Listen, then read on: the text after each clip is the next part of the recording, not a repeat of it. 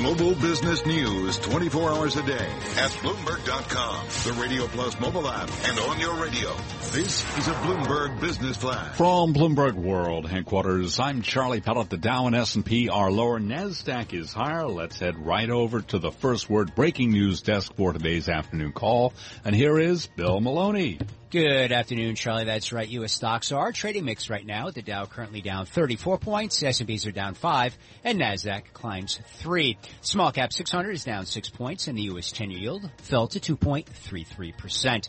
9 out of 11 S&P sectors are trading lower, led by losses in energy, financials, and the industrials. Fractional gains in utilities and technology. Nasdaq Biotech's gain 13, transports fall 37, semis rise a point, and the VIX is down by 1%. Leaders to the downside in the Dow are GE, Merck, and United Health. Apple, Visa, and McDonald's led to the upside. Retailers are under pressure again today after earnings. Nordstrom fell 10%, and JCPenney declined 14%. And in other news, Dick's Sporting Goods fell as much as 8.6% after the company overstated 2017 EBITDA. Live from the First Breaking News Desk, I'm Bill Maloney. Charlie? Okay, thank you very much, Bill Maloney. And to hear live breaking news over your Bloomberg type, Squawk, SQUAWK, on your terminal. I'm Charlie Pellet. That's a Bloomberg Business Flash.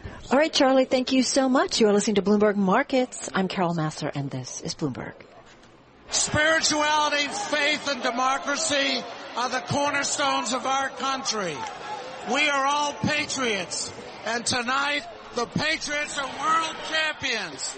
How cool is that? That, of course, is New England Patriots owner Bob Kraft back in 2001, the first Super Bowl win for the New England Patriots. And we want to talk a little bit more about Mr. Kraft because he's obviously the owner of the Patriots, successful businessman as well, so much more. And he recently sat down with our own Megan Murphy, editor of Bloomberg Businessweek. Megan, you're back in our Bloomberg 1130 studio. I'm in Boston. You lived here, right, for a while? Nearby. Worcester. Worcester. Born in Worcester. My parents are from Worcester. So it was great fun to talk with Mr. Kraft, obviously, about Massachusetts roots of the Murphy family. You guys had fun with you had so much fun with him, and I know the audience loved it because he spoke recently at our Bloomberg Breakaway Summit. I was there. This is a man who loves business, loves sports, and he loved his wife. Yeah, the interview was interesting just because as much as you think you know about anyone who is in the position like he's in, owner of the Patriots, billionaire, a very visible guy, when they tell their life story about, their successes, but also their failures, their struggles, his business, how he has taken the Patriots, how he built Gillette Stadium, but most poignantly, about his wife and about his relationship with Donald Trump. But just, in the interview, which you can't see because we're on the radio, but every time he mentioned her name, Myra, he would call her his sweetheart, and he would actually look up to the sky, look up to the heavens. And it was fascinating to hear him talk about that and put it into context. And what kind of blew my mind is you started off with the Boston Lobsters.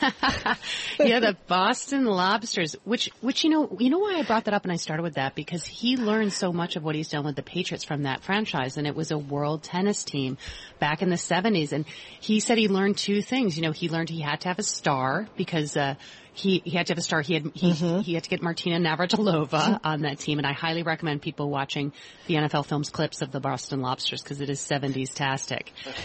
And he also learned that you needed to control other parts of the franchise. You need to control the parking, you need to control the concessions to really make the revenue really bump, and that was the key thing. What is it, okay, here's a guy who has just done so much for the Patriots. You guys talked about a couple of different things, including, of course, Tom Brady and when he landed Tom Brady. What was it that kind of stood out for you as you talked about the team? Oh, I mean, his stuff about Deflategate in terms of, look, we all see Tom Brady and Giselle and the Patriots, as Bob Kraft knows, inspire as much envy, jealousy. People hate them, frankly, as they do people who love them. And what I was really interested in, and nobody gets to be in his position, worth over $5 billion, 5 Super Bowl championships, running one of the most successful sports franchises in recent decades, without a little bit of steeliness, and in fact, a lot of steeliness. And when we got to Deflategate and talked about how the league had meted out punishments specifically to Tom Brady, he stiffened and he said, I forgive, but I never forget. And I think he still feels feels quite aggrieved at how Tom Brady was treated, he says, as a man. And that's because he knows him a different way than most of we do. He knows he's watched his journey as a kid to who he is, and he says he respects him. He respects his integrity and how he is as a human being, perhaps more than anything else. I can't remember, but did he feel kind of let down by the league? He felt they sort of went too far, I think, in questioning Tom's personal integrity as a human being. And I think he feels that he was mistreated, and he still feels quite strongly about it. Right, and he felt quite strongly about Tom Brady and just saying what a good guy he is and what a nice guy he is.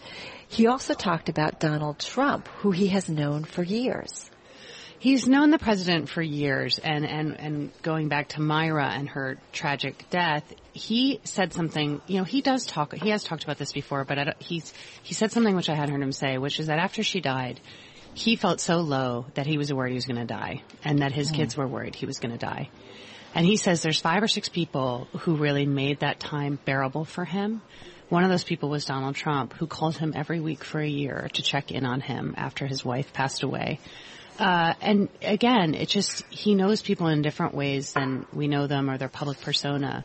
And, we put this clip on Twitter and on social media, and it's attracted a lot of people, commenting on it. But I think if people would actually watch the clip and watch how he says it and how he tells that story, Bob Kraft values loyalty and friendship, and he says he puts that above politics for him. And he knows the president, frankly, in a different way than a lot of people do. And I do wish that, as crazy as the political environment is right now, there are different perspectives out there, and people have them. I feel like everybody should watch it, because I felt like when you guys had the conversation in that summit, that dinner that night at Bloomberg, it got really quiet, because I think it was a perspective we maybe have not heard a lot about this president. Last thing, just got about 40 seconds. My favorite moment or among my favorites was when he was talking about the sneakers he wears. Oh my God. So he's a sneakerhead, and he was wearing his own shoes, and he actually has his own kind of shoe that he sort of like trademarks. And speaking of it, there's a great video on him and going through his sneakers, and he talks about how it gives him street cred, and you know what he says, particularly in the locker room, that the guys love it. He's a sneakerhead, and he's got a vast collection. It was really funny to see. What was your favorite moment, just quickly? I think just getting that different perspective on his relationship with Trump and what kind of person, getting a glimpse of who he is as a man. You're amazing, too. That was a great conversation. Another great conversation that you had with him. Megan, take care. Have a great weekend. You too, guys. Have fun in Beantown. Thank you. Megan Murphy from Worcester, editor at Bloomberg Businessweek, joining us from our 1130 studio. And check out Businessweek with Oliver Rennick tonight at 6 p.m. on Bloomberg Radio. You can also watch Bloomberg Businessweek Saturday at 12 noon Wall Street time on Bloomberg TV. This is